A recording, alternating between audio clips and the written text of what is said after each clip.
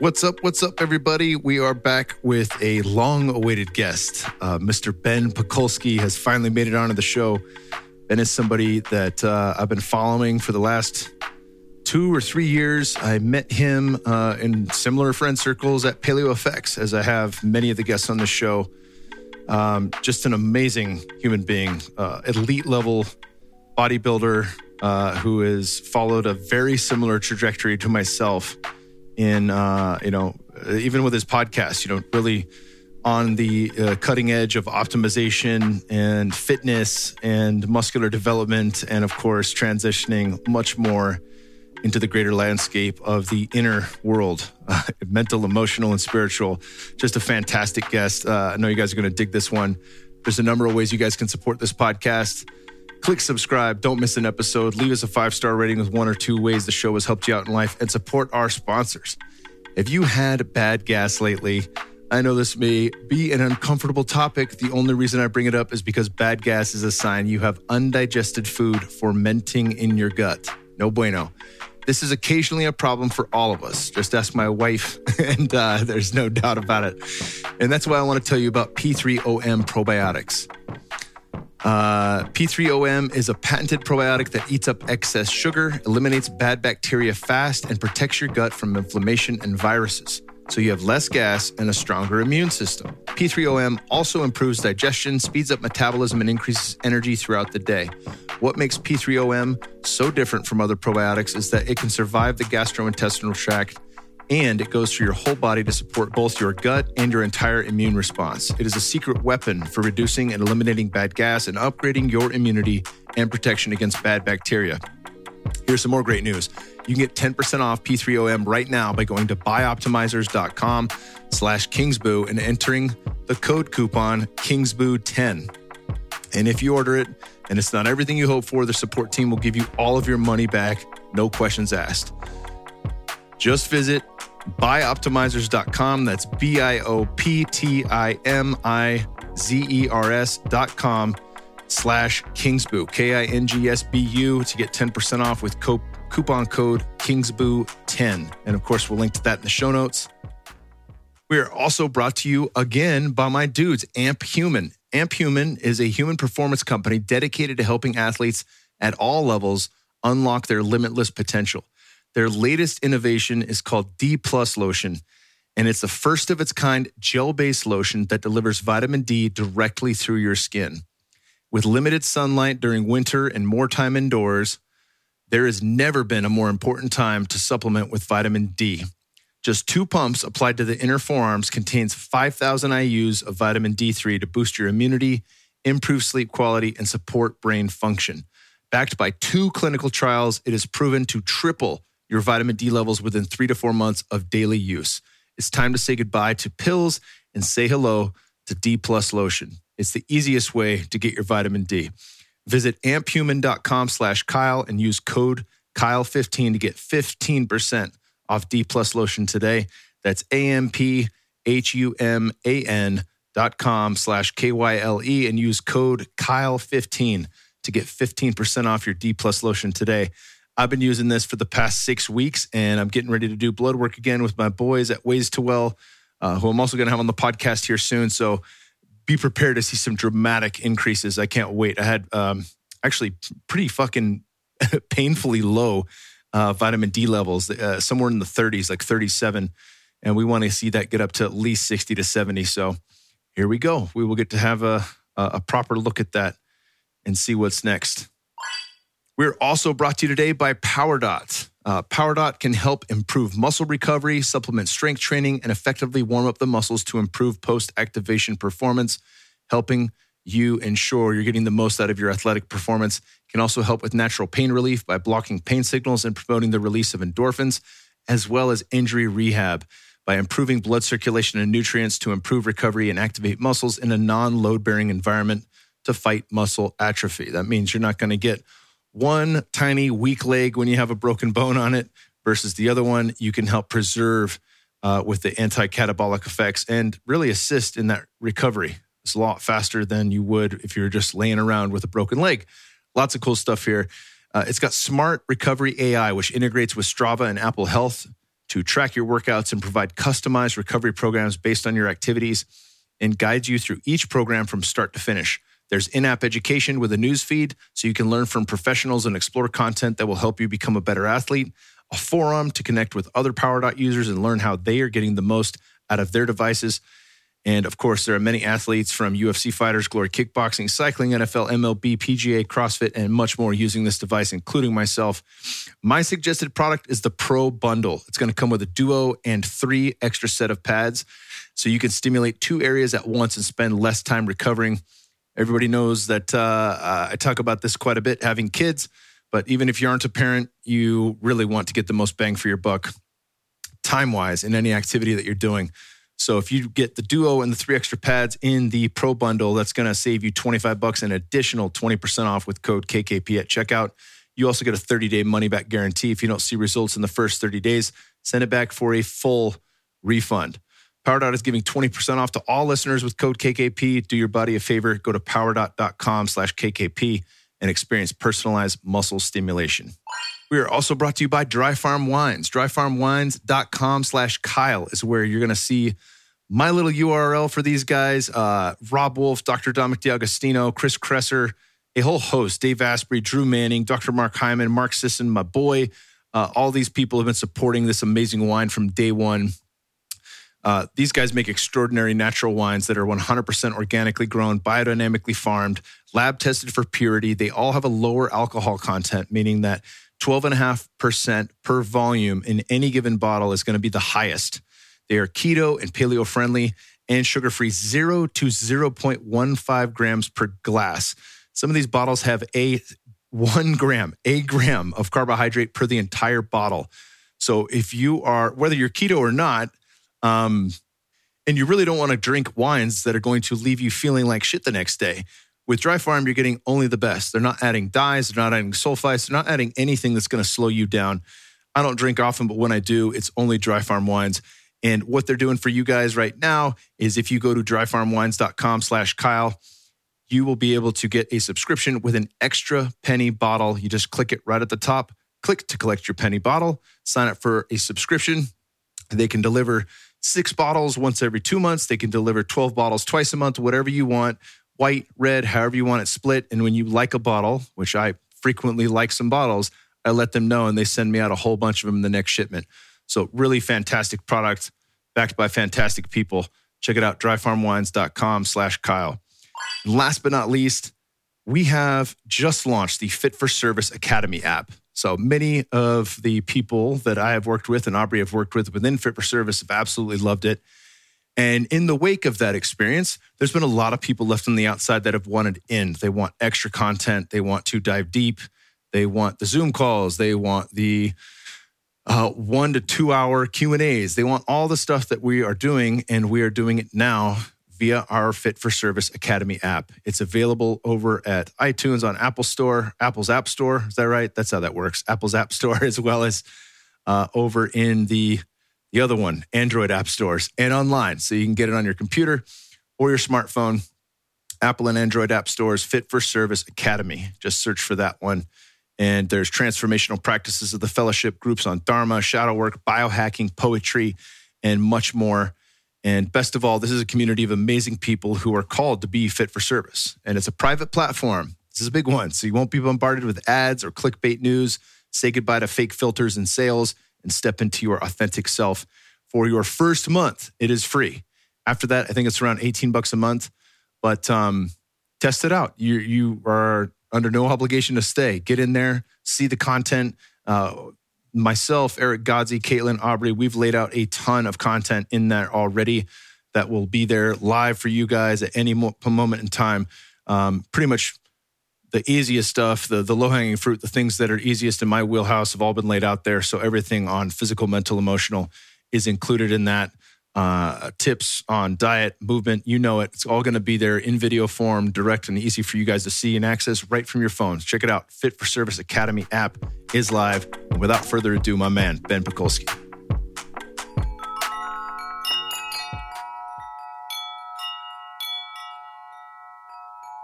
Ben Pakulski, welcome to the show, brother. I'm super grateful we finally got to sit down and do it, brother. Fuck yeah, it's been a minute. I think we met like 2 years ago at PaleoFX or something like that. Yeah.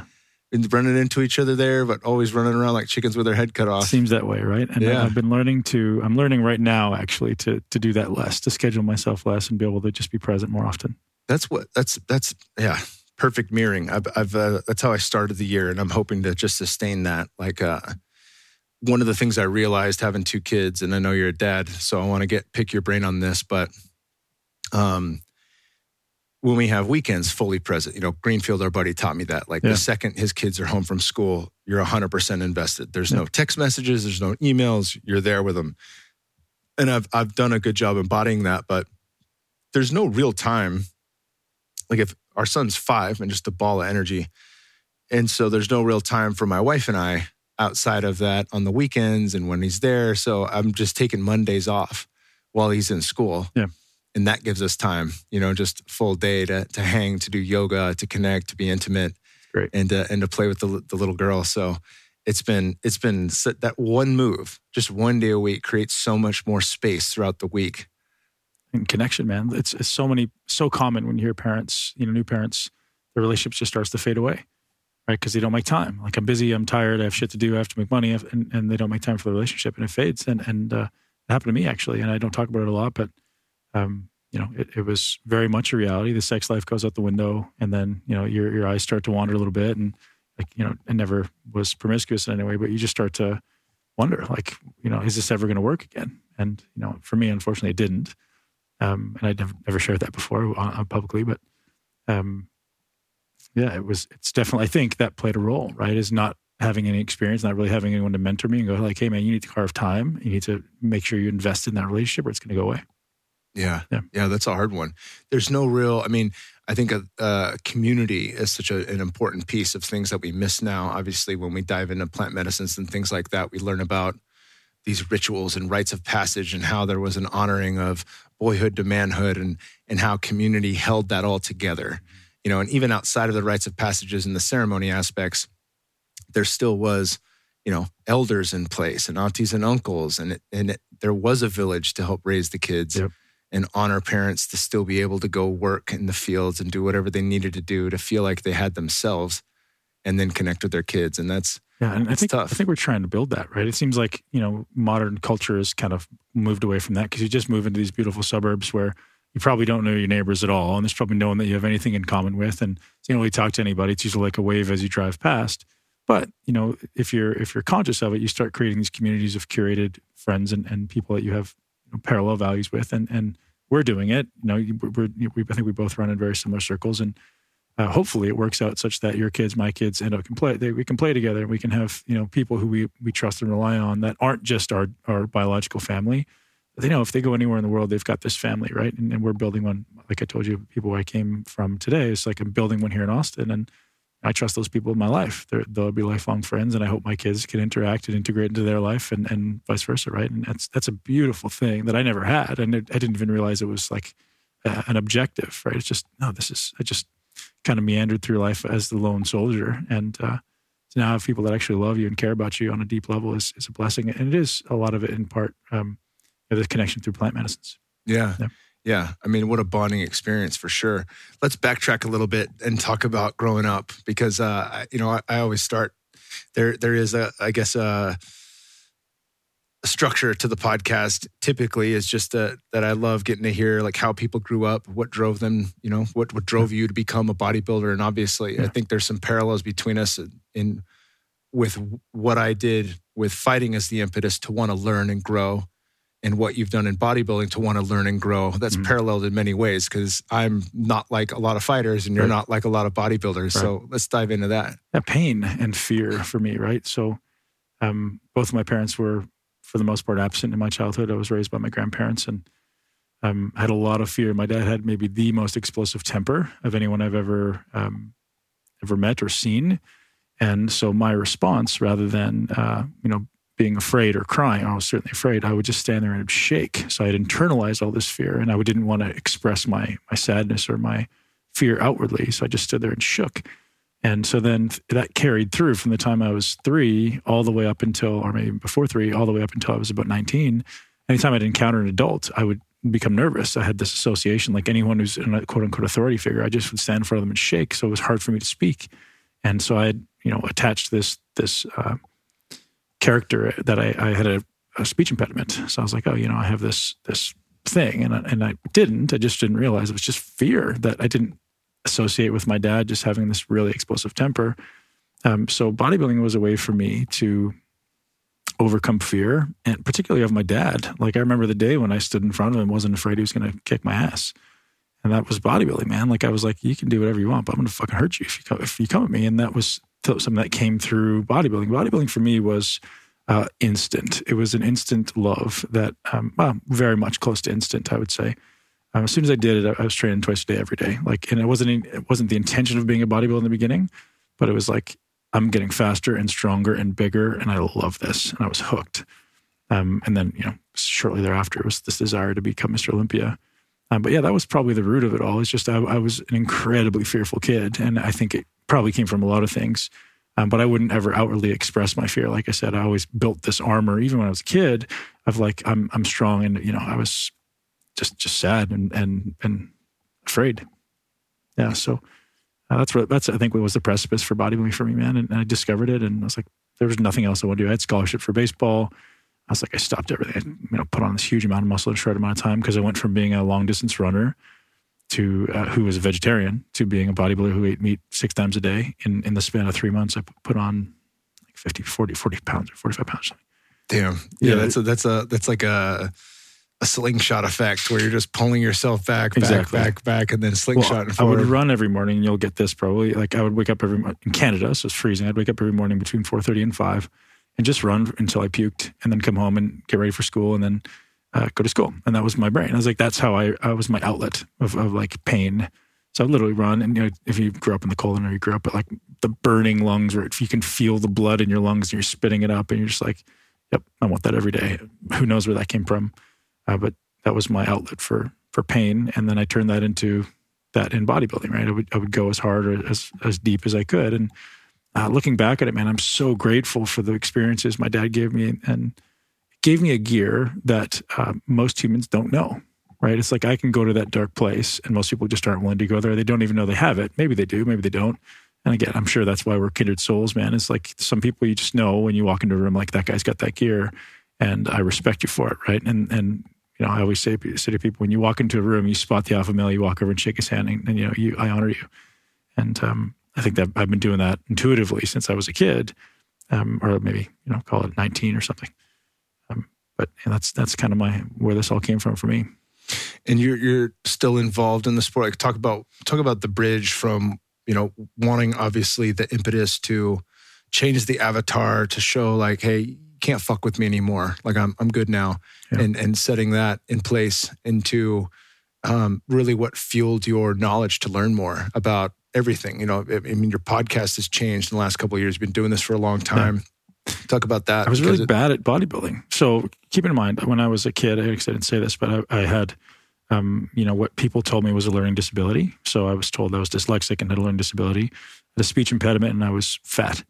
And that was because I ate like shit. Really, like I had no restrictions on my eating at all. I could eat whatever the hell I wanted. And with that, the huge amount of stress I had from these dysfunctional relationships, dysfunctional parenting, caused sympathetic arousal. I was constantly in a sympathetic state, eating like shit. So what do you think your ability to learn is going to be, right? So they put you into this box and say you have a learning disability. So when I started training, I mean, I wasn't in bad shape at 16 when I started training because I had been doing all the running and I'd played a lot of sports, but I didn't think I was a good bodybuilder. I didn't think I had the potential to build muscle like some of these other guys I see. You're looking at these top bodybuilders, I'm like, man, they're genetically blessed. They don't have that.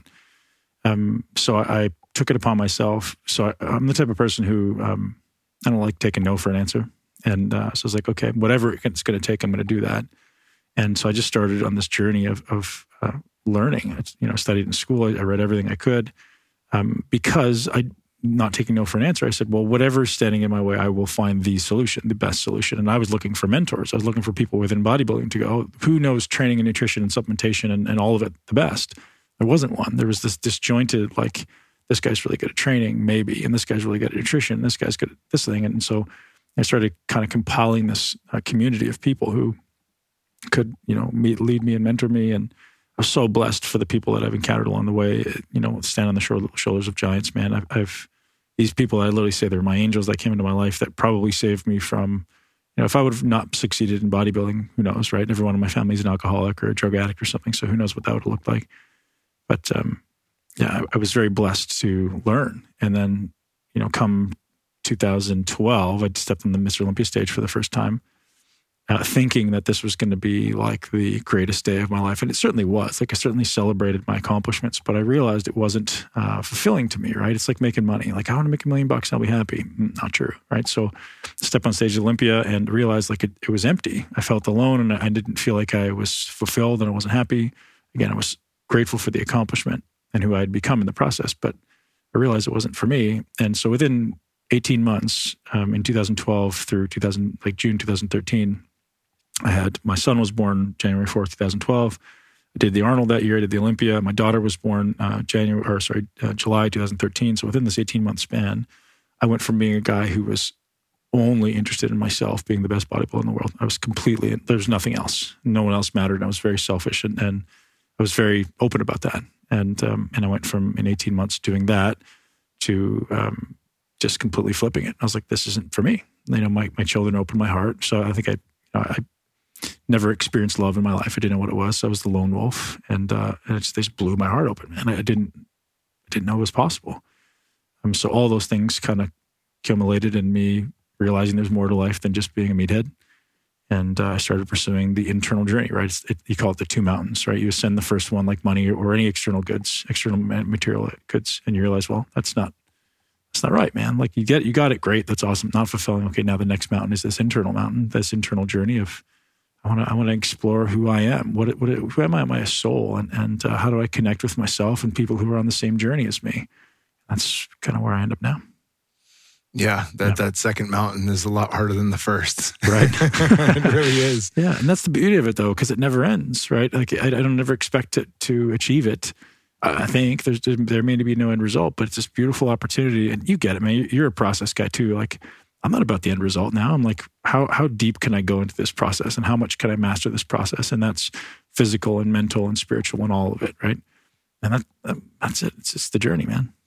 Yeah, that flowering has been, every time I think that there will be an endpoint to it, the plants or the chemicals remind me that no, this goes on for infinity. Yeah. It's infinite knowing, infinite know thyself for eternity. Yeah, and I'm still new to the plant stuff. Like I didn't really ever touch anything until 2017, I think.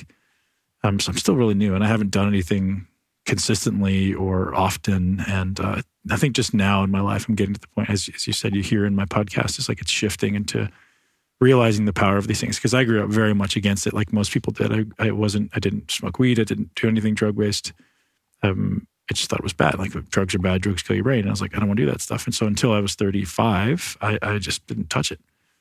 So now I'm very interested in learning from people like yourself who have some experiences, and like I trust your judgment on things. And I'm like, yeah, man. Like if I ever want to do something significant, I'm like, you're the first guy I'm going to call, right?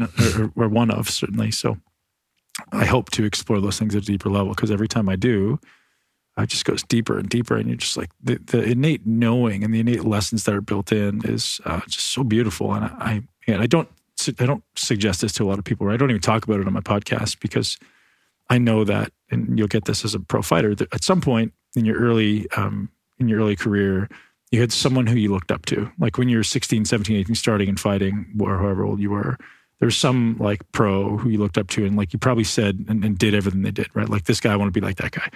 And I know there's people out there who think that about me. So if I go on my podcast and start talking about, hey man, I just did this ayahuasca, I did this LSD, and I did this ketamine, I don't want that 17-year-old kid to go, oh, I should do that too. Like I just don't know that it's right. I just don't know that it's not right for everyone at that time. And I think it's immoral of me to talk about it without like quantifying that and qualifying that. Yeah, there's for sure. And it goes beyond a disclaimer, right? It's hard to encapsulate what the entire container looks like. Yeah. I just did a talk with Dr. Dan Stickler and Cole Whitty and Brian Maruscu, who wrote The Immortality Key. Yeah. Have you read that? Yeah. Great book. I'm actually reading it right now. Phenomenal, dude. It's so good. It's one of my favorites. But, of course, I heard Brian on Rogan's and immediately got the book on Audible. But we did this talk on Clubhouse, which is like my first time interacting on what appears to be like a live stream podcasting version of social media. And it really went really well. There was great questions, but that was a lot of the questioning that came up. And even just riffing off the top of my head to give an answer while there's still other speakers in the wake, and Cole's doing a great job of managing who's going to field which questions. And, Dan went first and he hit it from the medical side. And I tried to hit it from like all right, if you don't have access to Dr. Dan Stickler, if you're not a part of a study with MAPS and you do get a hold of some stuff to do by yourself, these are some key pieces. Still, an entire book could be written on container and it would still leave out the container because it's always personal. Right? Like the beauty of my journeys going the way that they did was not only how I entered into it, but was my outlook throughout it and afterwards. Right? The hardest shit, we were talking about and I'm going to do a solo podcast on this soon, really talking about the hardest experience of my life that lasted 2.5 weeks. If I don't have a sharp sword through all of my integration and life practices. And a good, strong community of people that accept you and love you. A really strong community to be able to call Paul Check like he's on fucking speed dial to get my ass out of jail here. Not everyone has that, man. Not everyone has that. So that's an important thing to talk about as well because, and when that happened, I'm 38 years old. I have 10 years plus of working with these medicines. And then I get hit with the kitchen sink. Thankfully, I think that these medicines are a form of highly intelligent consciousness. They are their own awareness. And I think that you get what you need, but there are outliers. There are people who get more than they can handle per se when they don't have the right care, and not everyone, as Cole mentioned, there's not everybody you go to in the Amazon has your best interest in mind. Right. There's charlatans all over the fucking world. So lots of stuff to be mindful of with that. But one thing that's really cool too in waiting is Michael Pollan, who wrote, oh God, what did he write? Remember the name of his book? I know the book. This is great. I forget. I'll remember. Dinged in the head once or twice. He How to Change Your Mind. Yeah. In How to Change Your Mind, he talked about how much gratitude he had for waiting until he was 65. Yeah. And at first I scoffed at that. I was like, no, fuck that, man. I've gained so much in the last 13, 14 years from this. But for me, it came at the perfect time. Mm-hmm. And for him, it came at the perfect time. And yes, if I put myself in his shoes and I had 65 years of regular life before being exposed, right, that would be an avalanche of information. I'd be like, wow, I'd have to write a book about it. Right. You know what I'm saying? Yeah, totally. Like that. So I get it. But there's plenty of time to wait, and I know we've got younger people listening to the show, even though I curse like a sailor. 28 years old is when the brain finishes developing. Right. We all know someone who is in that space, in the psychedelic realm, and they're broken, right? They're not grounded. They're not able to make ends meet in life. Oftentimes they're struggling. And maybe that's their journey and that's their choice. But, I just think people should always be conscious enough to make that decision themselves. And I don't know that at 17 or 19 or even 25, I would have been able to do that, right? So I always, like I say, come with that disclaimer of before you dive into those things, just consider all the stuff. Listening to your podcast is probably a good place to start. Yeah, there's where was I going to go with this? I'm drawing a blank again. I was fortunate when I was younger, having like the blip post-college with mushrooms and Sedona and just being in nature. I mean, no correct intention. We were doing cocaine the night before and pounding beers. Woke up, threw my mushrooms into an omelet and got everyone there. And I'm like, it's a mushroom omelet made in a Coleman. No respect, no reverence, no intention setting. Right. And thankfully the land held us. And that was one of the first breakthrough experiences I've had. But, the bulk of my entry into medicine was being under the guidance of a medicine man, my boxing coach, who... There's Guapo Man sounding off Uncle Christian's here. The bulk of my experiences were initially with a guy who was my coach and loved me dearly and had decades of working with medicine, right. And was a Mayan elder. That's a whole different ballgame to be grandfathered in that way than most people get. So plenty there. Oh, I do know what I wanted to say. There is one of the best fucking videos I've ever seen on the cautionary tale of plant medicines and ecstatic experience. So MDMA, the chasing of the festival life, right? He dives into all this stuff, and it's really important. The video came out about a year ago. I'm gonna have Jose link to it in the show notes. It's a YouTube video. It's phenomenal. Jamie's just hanging out at an airport, getting ready to go snowboard in Boulder. And he's like, oh, by the way, I want to let you guys know all these things about, the pitfalls of plant medicines and peak experiences.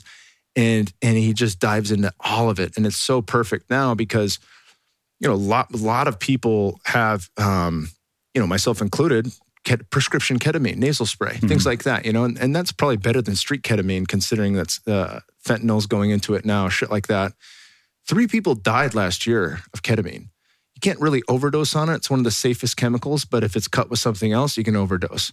If you are combining different techniques like breath locks and things like that, and you don't have a spotter. I mean, people have died doing Wim Hof training if they don't have a spotter and they're doing a breath hold underwater. Right. And he's been the first since day one. He said, don't do that. Always have a spotter if you try a breath hold underwater, and don't do a breath hold underwater unless you're a free diver. This isn't for the masses. Right. But all that to say, there's the disclaimer. I will link to that. It is a phenomenal video, even for the most experienced person. I was looking at that and just really reflecting on, what is my pace? How often do I want to go back to the wishing well?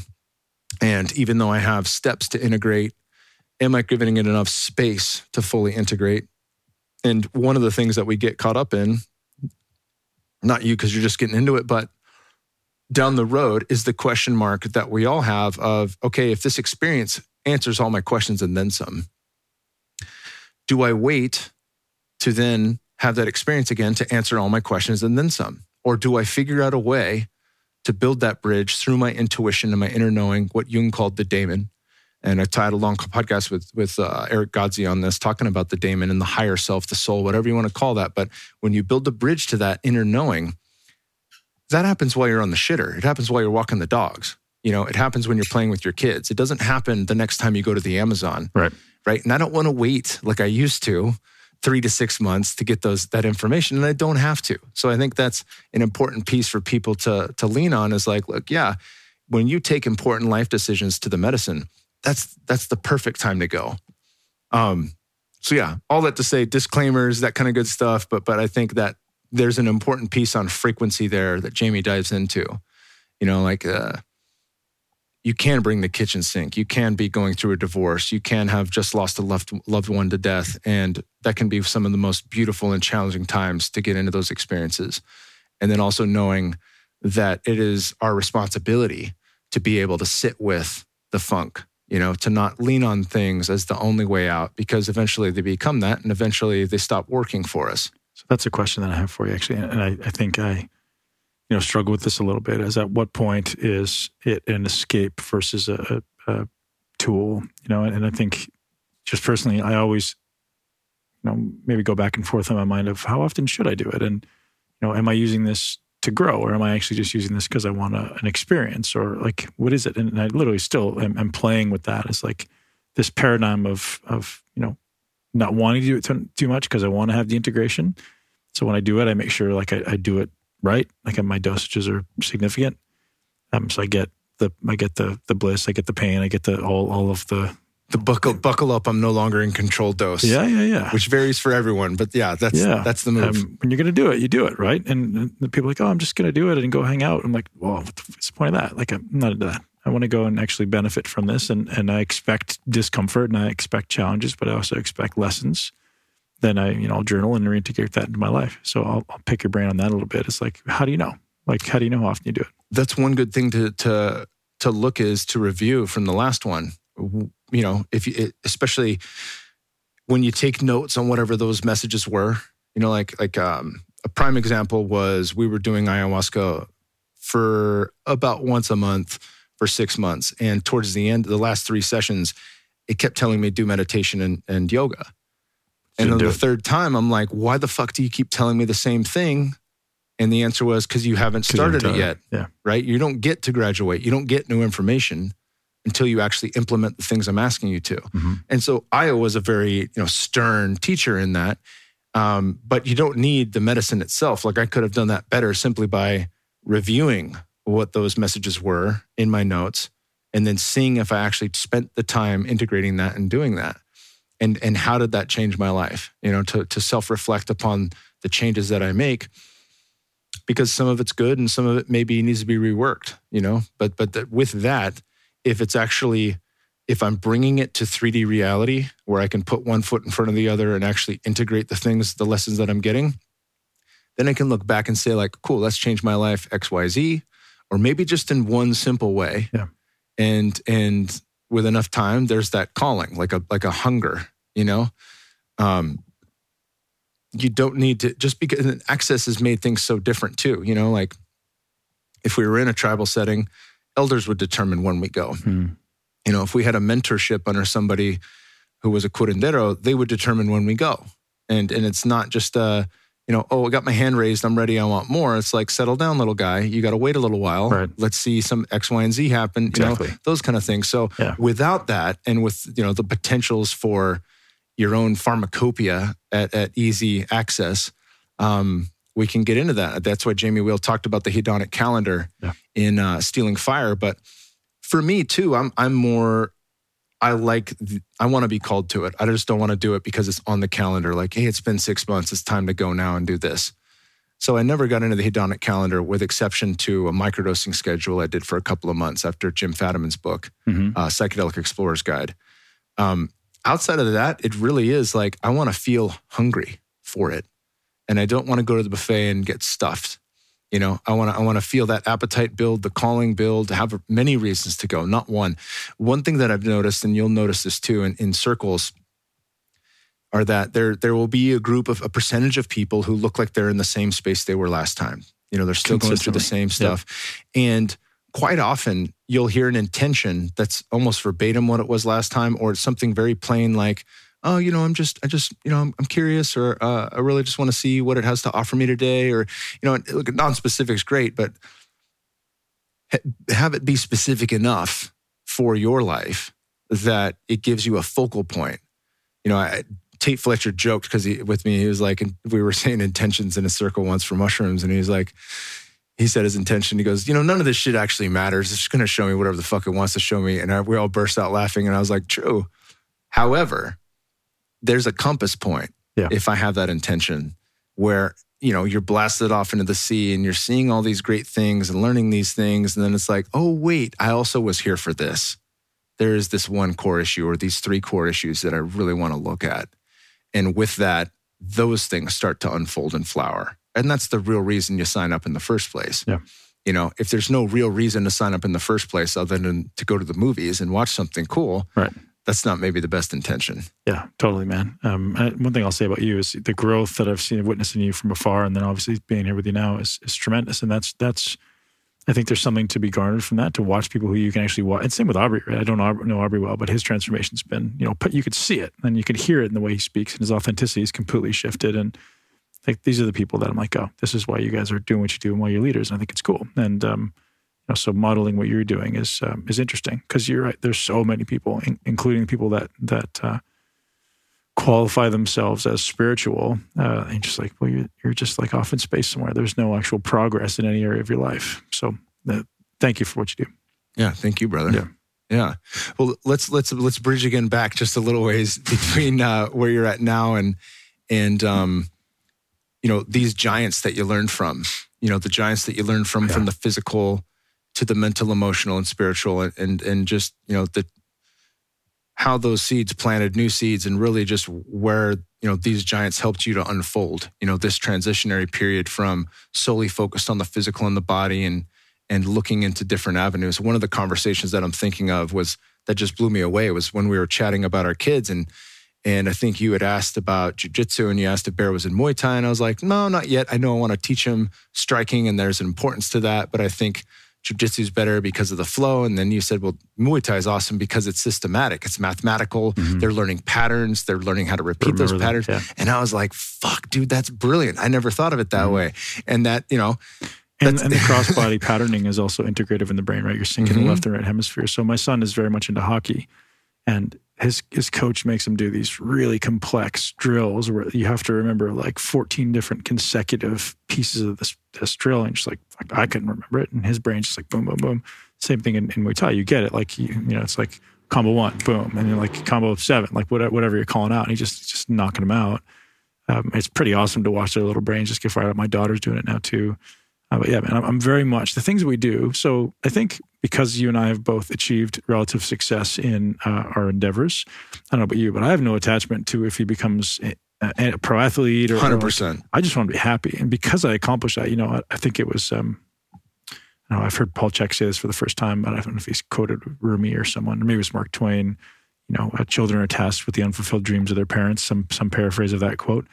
But so many people fail at their dreams, and now they're going to try to impart that on their kids. But because I made it to what I was trying to do, I realize it's just bullshit. It's all just superficial bullshit. Like the only thing that I push my children to is progress and setting and accomplishing goals. And so for me, the curation from behind the scenes is I just want your brain to be like a weapon. Like, and so how do we do that? So what's the physical curation? Like it's playing an instrument. It's reading, it's learning, it's developing a love for learning, it's physical mastery. So like my kids are doing gymnastics, Muay Thai, Jiu-Jitsu.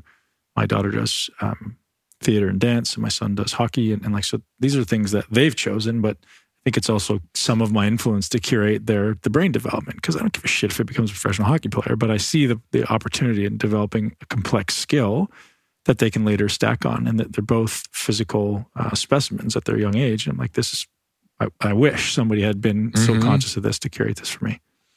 Yeah, that's such a big one. I think about that. And then same. It's funny because I remember having Bear hang on those rings when we were living in my mom's garage. And we posted a video, and he was holding it for like 30 seconds. And my hands are right there, and he's just smiling the whole time, and I'm like, he's not even fucking 2 yet, Yeah.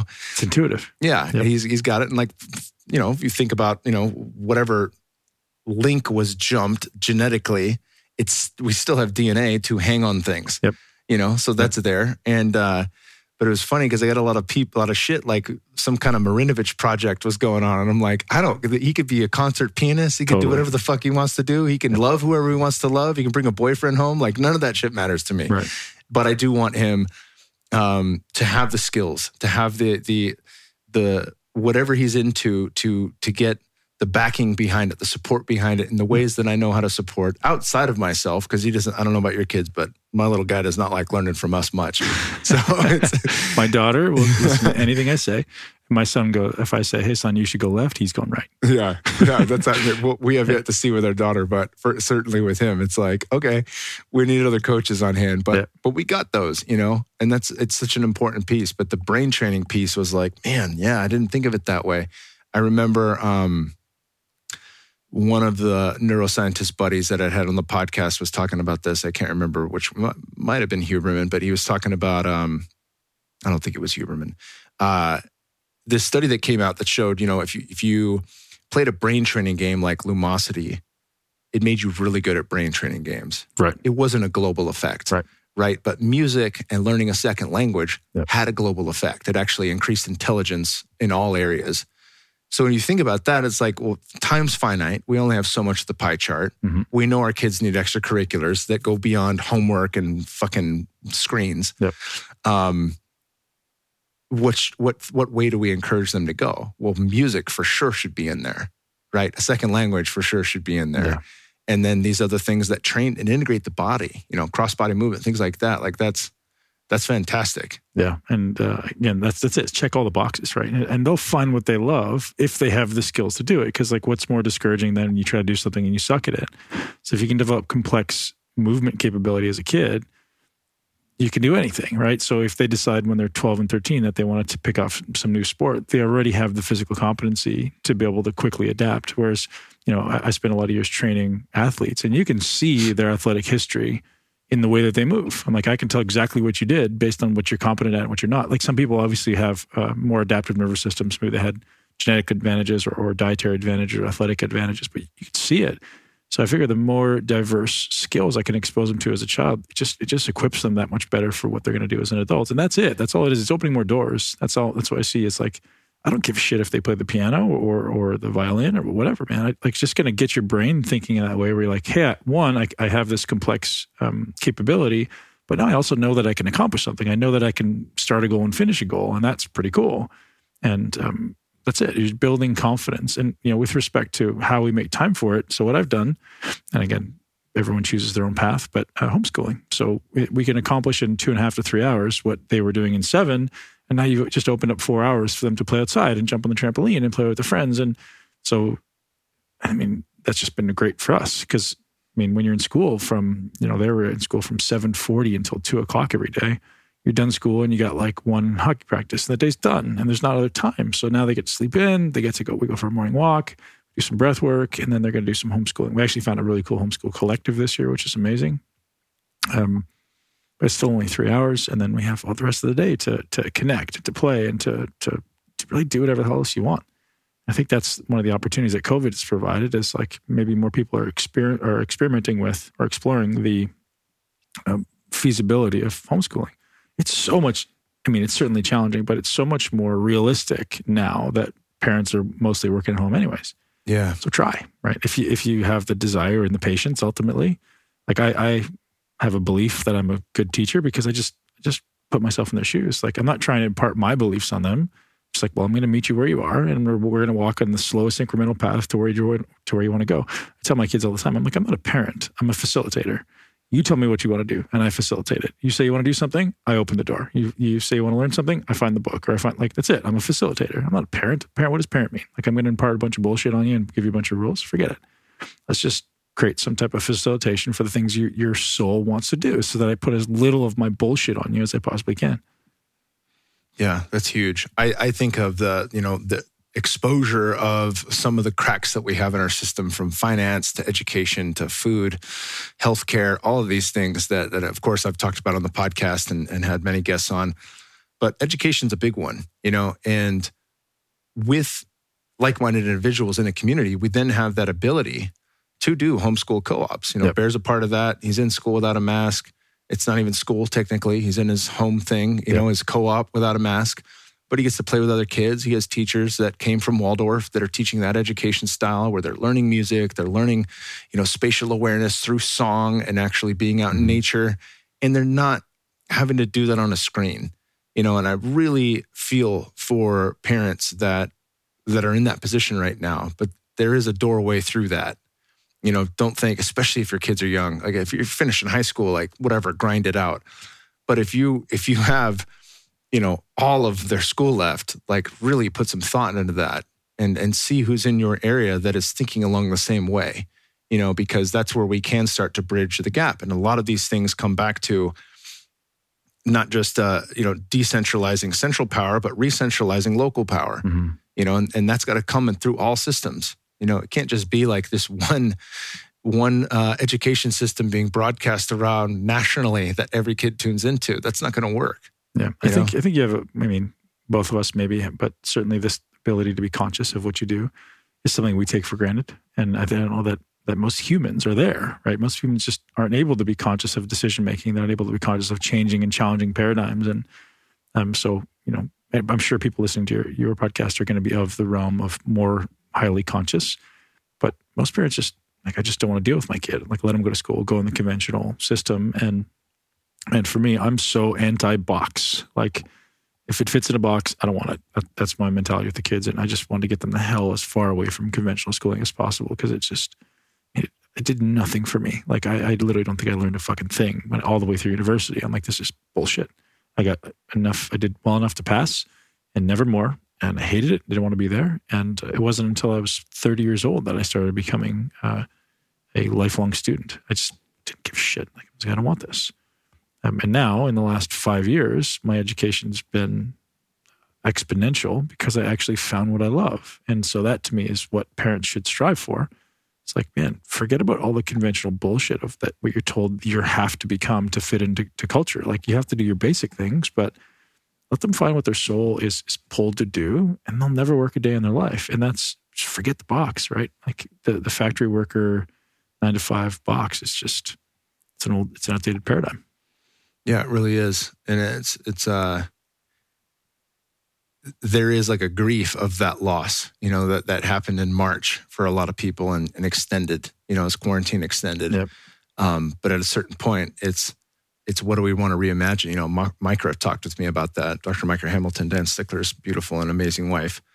She was like, once you reach a certain point, and same within plant medicines, you reach a certain point of healing where you can let the past die now. What do we want to create today going forward? And that just gives us, there's so much more empowerment in that if we surrender to what has happened while looking at it, not just stuffing it under the rug, but okay, this is the way it went down for me personally. This is the way it went down as a culture. This is the way it went down as a society. And here we are right now. What do we want to do with it? So how do you frame that? So, we all have our story around what happens. And to me, I always acknowledge that it's just a story. So you'll get this as having kids. The words you say are not always the words that they hear. And so I have 2 children, very close in age, and I say the same thing, and they both hear something very different. So knowing that, looking back on my childhood, I know I was an asshole of a kid, and I know I would have been very hard to parent. So for me to say my parents were bad parents, I'm going to say that. Like, I was probably just didn't want to hear what they had to say. Maybe I was resistant to what they had to say. So my impression was, well, you're bad parents because you're not letting me do what I want to do. So it's just a story. It's all bullshit. And the meaning of the event is your perception of it. So I think everyone out there should challenge their story. And for me, you'll hear people calling about forgiveness, and some people call it acceptance. So personally, the reason I'm bringing this up, I'd like your perspective on how you did it. Is it surrender? Is it acceptance? Is it forgiveness? Because to me, forgiveness eludes blame. It's like somebody's responsible for this. So I shifted away. Like, I was originally taught, you have to forgive everybody. I'm like, well, no, because that means they're wrong.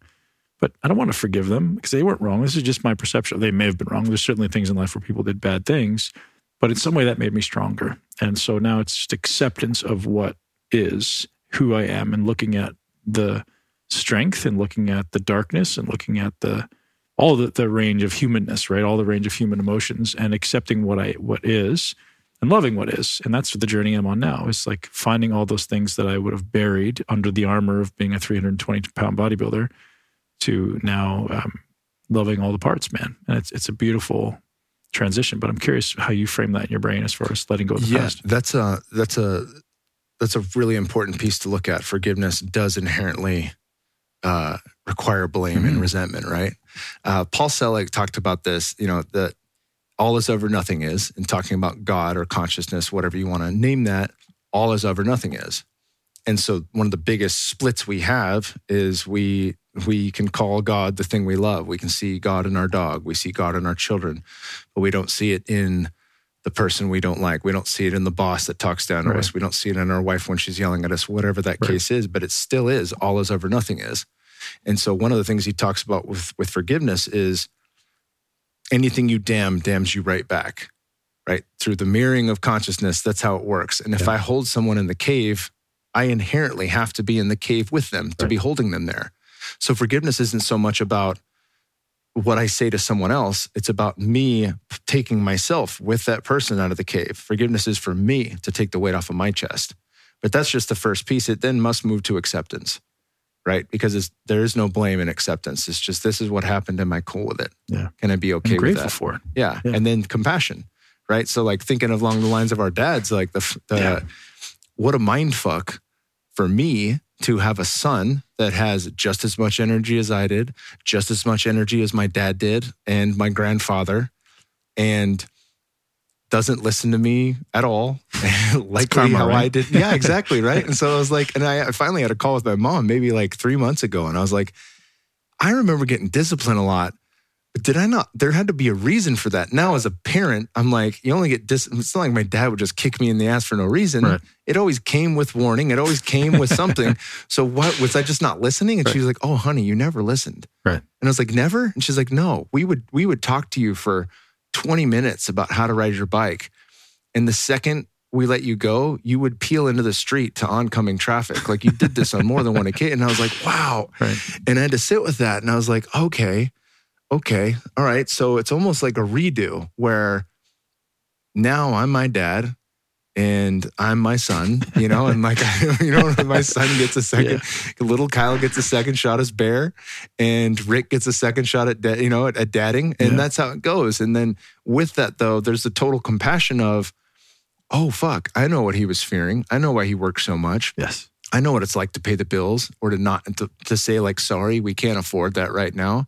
I know all those things that he went through because I've had the opportunity to live them, whereas I didn't before. Yep. And I think that's where the compassion piece comes in, because it's unignorable when it becomes a visceral experience that you live. And then with all that, the ability to choose, right? Like, okay, boundaries are necessary. They're fucking totally necessary with kids. Like Jordan Peterson talked about that beautifully in 12 steps or 12 rules for a better life. It was like, if you don't, and I saw this too, there was, growing up in the Silicon Valley, East Indian kids, and some Asian American kids, and this is speaking in generalities, but a lot of them had it very hard academically from their parents, like very strict, like ass whoopings for an A-. And I know because I had many friends. We had 70% Asian American in our school, which includes India, obviously, it's a part of Asia. And many of my friends were of that descent and Indian, and they had it way different than I did, right? So now I'm in Sprouts in Sunnyvale as an adult with my son, and there's a lot of kids from those ethnicities who are running through the store, doing whatever the fuck they want, sticking their hands into candy bins, munching it down. Their parents are like, oh, come on, so-and-so, don't do that. And it's like, there's zero discipline, right? So they went the complete opposite direction. And again, I'm not saying this happens everywhere and that this is 1,000% what's across the board, but I saw it enough to where I was like, oh yeah, they had it so rough that they just fucking took I don't want to be like my parents. The training wheels off, right? They just said, okay, all is cool. And, it reminds me of King Ware, Magician Lover. Have you gotten into that book? No, I just bought it. It's fucking one of my favorite books ever written. Yeah, I'm going to get it this week. And so they talk about how these 4 quadrants of the king archetype pairs with the magician archetype, the warrior archetype pairs with the lover archetype. And all of these archetypes have a light side and a shadow side, and the shadow sides have a passive and an active form of the shadow. Well, on the lover side, if you're in shadow lover, the active form is one who wishes to make love with the whole of the universe. It is boundaryless form.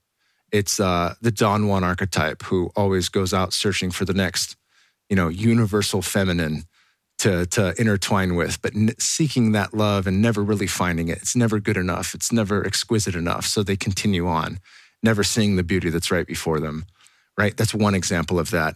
It's the addict archetype. It's the one who says, this will be the time where I get the peak experience with ayahuasca, and then finishes and says, all right, cool, I'm going to come back in a month. And it's at that level where there is no boundary. On the flip side of that, what balances that is the warrior. It's not the light side of the lover. It's the warrior that balances that, because the warrior understands boundary, and it's in service of a higher ideal, right? The warrior serves the king, which is the kingdom. Everyone's a king or a queen of their own inner kingdom, queendom. And then we have a family kingdom, queendom. We have a community kingdom, queendom. We have a national one, right? That just self-expands infinitely outward. But at bare minimum, we have our own self unit and we have our family unit that we are the king or queen of. And that's the higher ideal we serve based on our knowledge of what that means. Like, what do I want for my kids? If I want the most for them, that means I have to expose them to, I have to let them see enough of the outside world, right? I can't create a safety bubble like they've done at some colleges and shit like that. Right. And then they get in the real world and they're like, oh shit, people still get punched in the face for talking that way. Man, or I fight about that. I fight with myself a lot. Yeah, I can still get fired from a job for not, you know what I'm saying? Like, you're just not protected there. So like, let's not fully protect. Let's not helicopter parent. So again, these balances, there's a million ways to take that, a whole podcast in and of itself, but boundaries are super necessary, and you can see what they don't have. And in understanding the boundaries, we come to find out a way that works for us.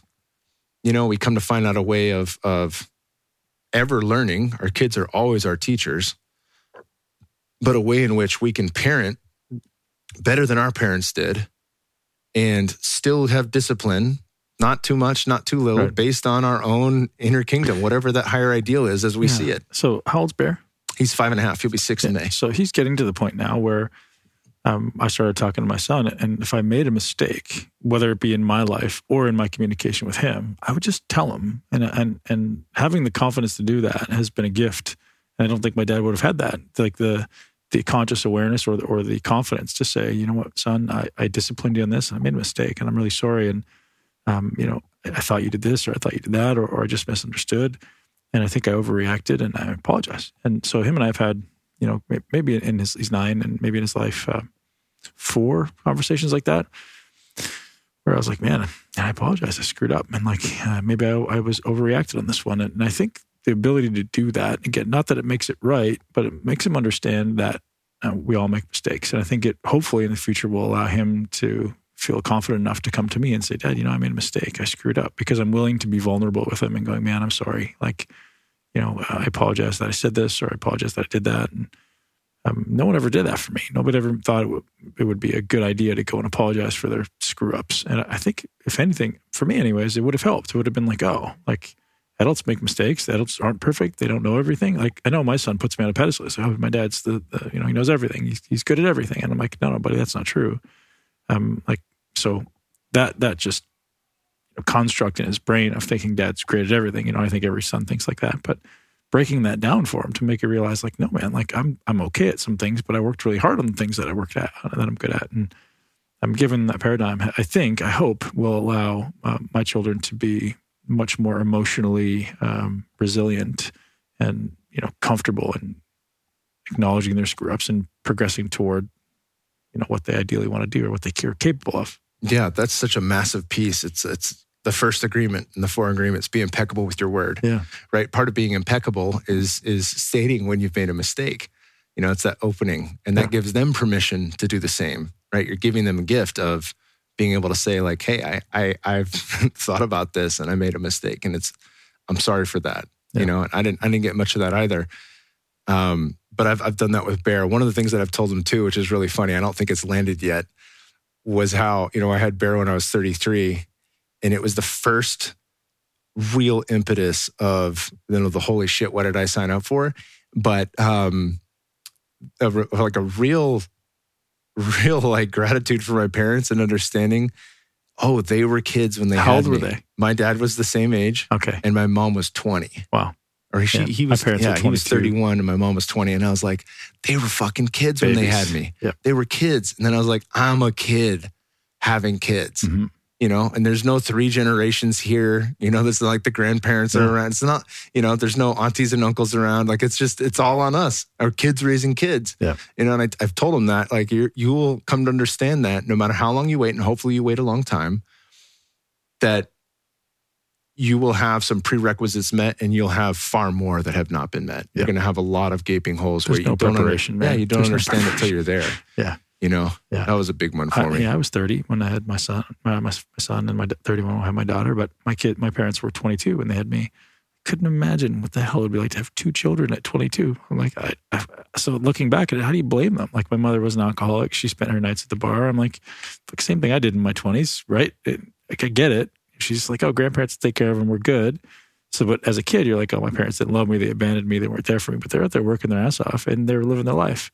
So, man, I wish somebody had given me context and perspective when I was a kid. I don't know that I would have been able to have the awareness to take it in, but it would have been nice to at least have a conversation with somebody about, hey, the reason I'm doing this is because I'm out there trying to make money so we can have what you need, or we can play the sports and you can do whatever. And the reason I'm out there drinking is because, to be honest, I'm kind of lonely and I want to have some fun. Life's fucking hard. Yeah. It's a way for me to. So, any parent out there, I think maybe that's the lesson, right? It's hey, invest in those 5 to 10 minute conversations. And for me, it's often just when, my kids have to wake up at certain times in the morning, instead of going in there and turn the lights on and waking them up, I'll lay with them. I'll just lay down and, make sure they know that they're loved, and make sure they know that I'm waking them up in the softest way possible. And spending those 5 or 10 minutes in bed before they have to get up and start their day lets them know they're loved and accepted, and that kind of stuff. As much as it's time, which we all value, that's what sets the relationship, right? The dynamic that lets them know they're accepted and loved, and allows you to open the door to those more difficult conversations of, rather than being adversarial when those conversations come up, or being, someone coming at it with some type of hurt emotion. You're just bringing just unconditional love. Yeah, that's a big one. There's a kid's book. I think it's called The Last 20 Minutes or The Final 20 Minutes. It's about the final 20 minutes of the day. And for any parents that have kids that are just nonstop energy, don't listen, want to do their thing and go balls to, I'll take Bear to jiu-jitsu and we get home and it's like, that was the warm up. Totally. Just like, oh God. But with that, it's kind of like, you've had Joe Dispenza on your podcast. Yep. The most important times you can meditate are right in the morning and right before bed, because those are the twilight hours when you're already dipping into alpha and theta, and it's just easier to access, than middle of the day or right after you've had a giant thing of coffee. And same is true for our kids. So when we lay down, we'll listen to Harry Potter or something on Audible, and then we'll turn it off and just talk. And he's so receptive there. And some of these conversations where I've apologized have been there, and it just lands in a way that it won't land when we're in the car or doing something else, Yeah, just like it wouldn't land for us, right? If you're in the middle of doing something else that you're, busy with, you have a conversation with somebody like, I don't know what the hell we talked about. It didn't land with me, right? Same thing. You have to prepare the brain. You have to prepare the mind. And including when they're doing something bad and they're stressed out that they screwed something up. They're not going to take the lesson at that point, right? Yeah. That's why I think those conversations, whenever you curate the time, is an important thing to be aware of. All right, I want to backtrack. We got 10 minutes here. I got a couple questions that I want to give to you that have been on my mind. How has your training changed since moving away from competing at that level? Because it's something I've looked at personally, and I've got all these old freaking weird injuries and my body's twisted up, and it's like I still love training, but it's like I can't get away with the way I used to know how to train. Yeah. So retired in 2016, and for 18 months after retiring, I basically trained. So it was actually 2017 when I stopped training, but I basically trained once a week, and I did a bunch of yoga. I did yoga every day. I started doing some microdosing of LSD, and that was where this journey began. The spiritual journey really started to go deep. So very, very little for a while, and I lost about 70 pounds during that time. I went from about 310, 320 to about 250 or less. And then I had a pro bodybuilder move into town. He hired me to train him for the Olympia. And so I went back to training 5 days a week and, put on 30 pounds in 3 weeks, quick. And so that brought me to the end of 2018. And now, since that, I'm very much removed from any likelihood of any going anywhere near the fitness space. I'm still in the fitness space, but it's not going to be competitive anymore. There's no more intention in my mind to, no more attachment to looking a particular way. I don't have to look like I'm a bodybuilder all the time walking around. I want to be healthy. I want to be fit. But speaking about how I'm training, it's this dynamic relationship between, we'll call strength training. For me, it's just about, I want to maintain certain standards of strength and, certain lifts. And then so I'll do that one day, and it can be quote unquote strength / hypertrophy training. And another day it'll be yoga and aerobic training. And it's this dynamic balance between these two based on how I feel and how I look. So if I feel like I'm getting tired, getting tight, I'll shift more to more yoga and aerobic training, and that body composition is built in there too. Then if I'm not maintaining my strength standards, I'll just go back to this strength training. And it's just, how many times a week am I doing it? It changes based on how close am I? How do I feel? How does my body feel? How do I look? What's my schedule? But it's definitely nothing like it would have been in the past. I was obsessed when I beyond obsessed at times when I was training in my career. So which is why I'm an on or off kind of guy. When I'm in, and there's nothing else in the world. And now it's just okay, I don't want to go back there. At times I was almost trying to forget that was part of me, and I've moved on from that. I accept and I love that part of me. It's funny, when I retired, I put all my pictures away, man. I put them in the club, put them in the drawer. It's take them off. Even my pictures with my kids, take them off, put them away. I tried to hide that part of my life for a while. I was I don't want to be this anymore. I want to be able to remove myself. And I guess that was part of it, part of the journey. But now I'm bringing it all back out and acknowledging and loving that part of my life. So training now is let's say minimum 3 times a week, ideally 4, not high amounts of volume, because I do put on muscle so fast. And now, I didn't always, but now that your body's been there and wants to go back. So it's trying to get myself down slowly in a healthy way. So I'm still about 250 right now. I'd probably like to get down to 230. and just kind of hang out there, be super lean all the time. And I'll do that this year. So it's my 40th birthday this year, man. Next month, actually. Hell yeah. Congrats, brother. Thanks, man. So get in the best shape of my life at 40 and stay there, hang out around 230, and got the next 10 years all planned out. And I'm excited to embark on a new journey in my life, a new phase of my life.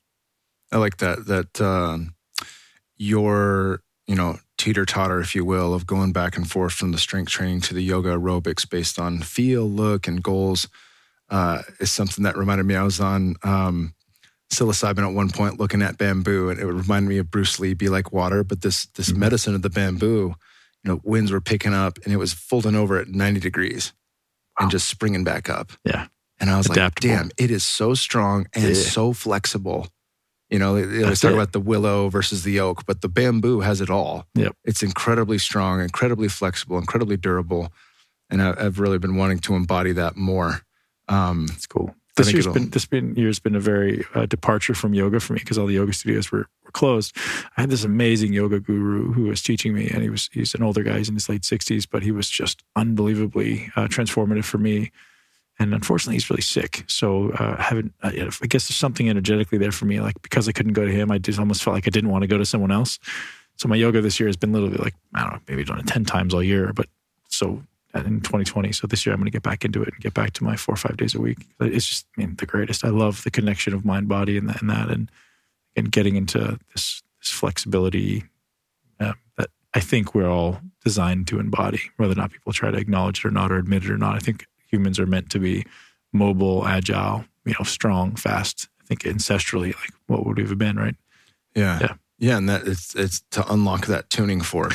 That's why I love your setup here, man. It's like it's getting away from conventional chairs. I don't even see a chair anywhere. It's like we're sitting on the floor, your beds are on the floor. Like, that's a good idea. I love that idea. And there's a lady, I forget her name, she's on the podcast, who curates her home away from convenience, right? Typical homes are built for convenience. She goes, well, if something is conveniently placed here, where can I put it so it's not convenient? So I have to build additional work into my home. I was like, it's brilliant, including the dinner table on the floor and the couches on the floor, and that isn't a floor. It's like a mattress, right? That's brilliant. Yeah, we got that downstairs. I'll show you afterwards. Same deal. Yeah, it's like a Japanese coffee table. Yeah, with little yoga cushions to sit on. Mark Bell did not appreciate that one bit, but it's a little stiff. Yeah, well, so in American like culture, the bamboo. We get used to our comforts, right? Mm-hmm. And I'm the opposite. Like I think I alluded to this fact. Like when I see something I'm bad at, like I go for it full strength, and that's I think what most of us should. I mean, not to put my beliefs on somebody else, but comfort is not your friend. It's just not. Yeah. Yeah, one way or another, life will serve you the challenge. So you can either say yes to it up front or on the back choose end. It or it'll choose you. Yeah. Well, one last question I want to leave us with is, it's 2021. We went through, in all regards, like one of the most challenging, mind-bending years ever, no matter where you are on the side of the spectrum politically or where you are on the side of spectrum medically or any of these things. Lots of fear, lots of changes. What are you tracking right now in terms of, the people you're learning from, the things that you want to do, and where you're headed in life? Yeah. I have this amazing passion for business and marketing. And so I've been diving a lot into that, which is, it almost feels like I love marketing and business more than I love fitness. So a lot of my learning over the last couple of years has really been diving into that. And I just see it as a game. I see it as like a big puzzle piece you got to put together. Can you think like a chess master and think 4 or 5 steps ahead of like how this is all going to unravel? So I've been spending a lot of time with that and trying to find the best teachers, the best coaches in the world, and work with them. And I don't know that it's like I have no strong desire to be incredibly wealthy. Like I'd like to make a lot of money, but only so I can give it back, and only so I could do cooler things to help more people. So my belief is I'll do very well in business, but what will I do with that money? Am I going to have a nicer car or a nicer clothes? No, I'm not going to have any of that shit. Like I don't give a shit about that. I'll probably ride a bike and wear sandals, right? But what do I want to do with it? Well, I want to be able to make an impact. And again, maybe that's an ego drive in itself. But I just love the idea. I mean, I have, as far as what you would judge me as, seeing me, this big muscle-bound meathead, my empathy is probably my greatest skill. My ability to feel is I think, my greatest asset. So when I feel somebody in pain, I want to help. And again, that's not always a blessing. Sometimes it's a curse. But so I want to put myself into a position now financially where when something is significant enough to me, it means something to me, I want to be able to help. So that's what my next 10 years looks like, or at least the next 5 years, is like building something of significance. And it's certainly now it's consulting with other companies, it's helping other companies build their businesses. And eventually it's built, at the same time, concurrently building mine as well. Beautiful, brother. Well, you got a new title of the podcast, at least 3 years ago, a new title of the podcast. Tell people where they can find you. Yeah, Muscle Intelligence Podcast. It was originally Muscle Experts, so it was so muscle-centric. Now, as you know, if it's much more going down this internal journey, and I play all the time with the idea of changing the name because the name is kind of restrictive, but I just interview amazing guests. And I guess the context of the podcast is living your greatest life in a body you love.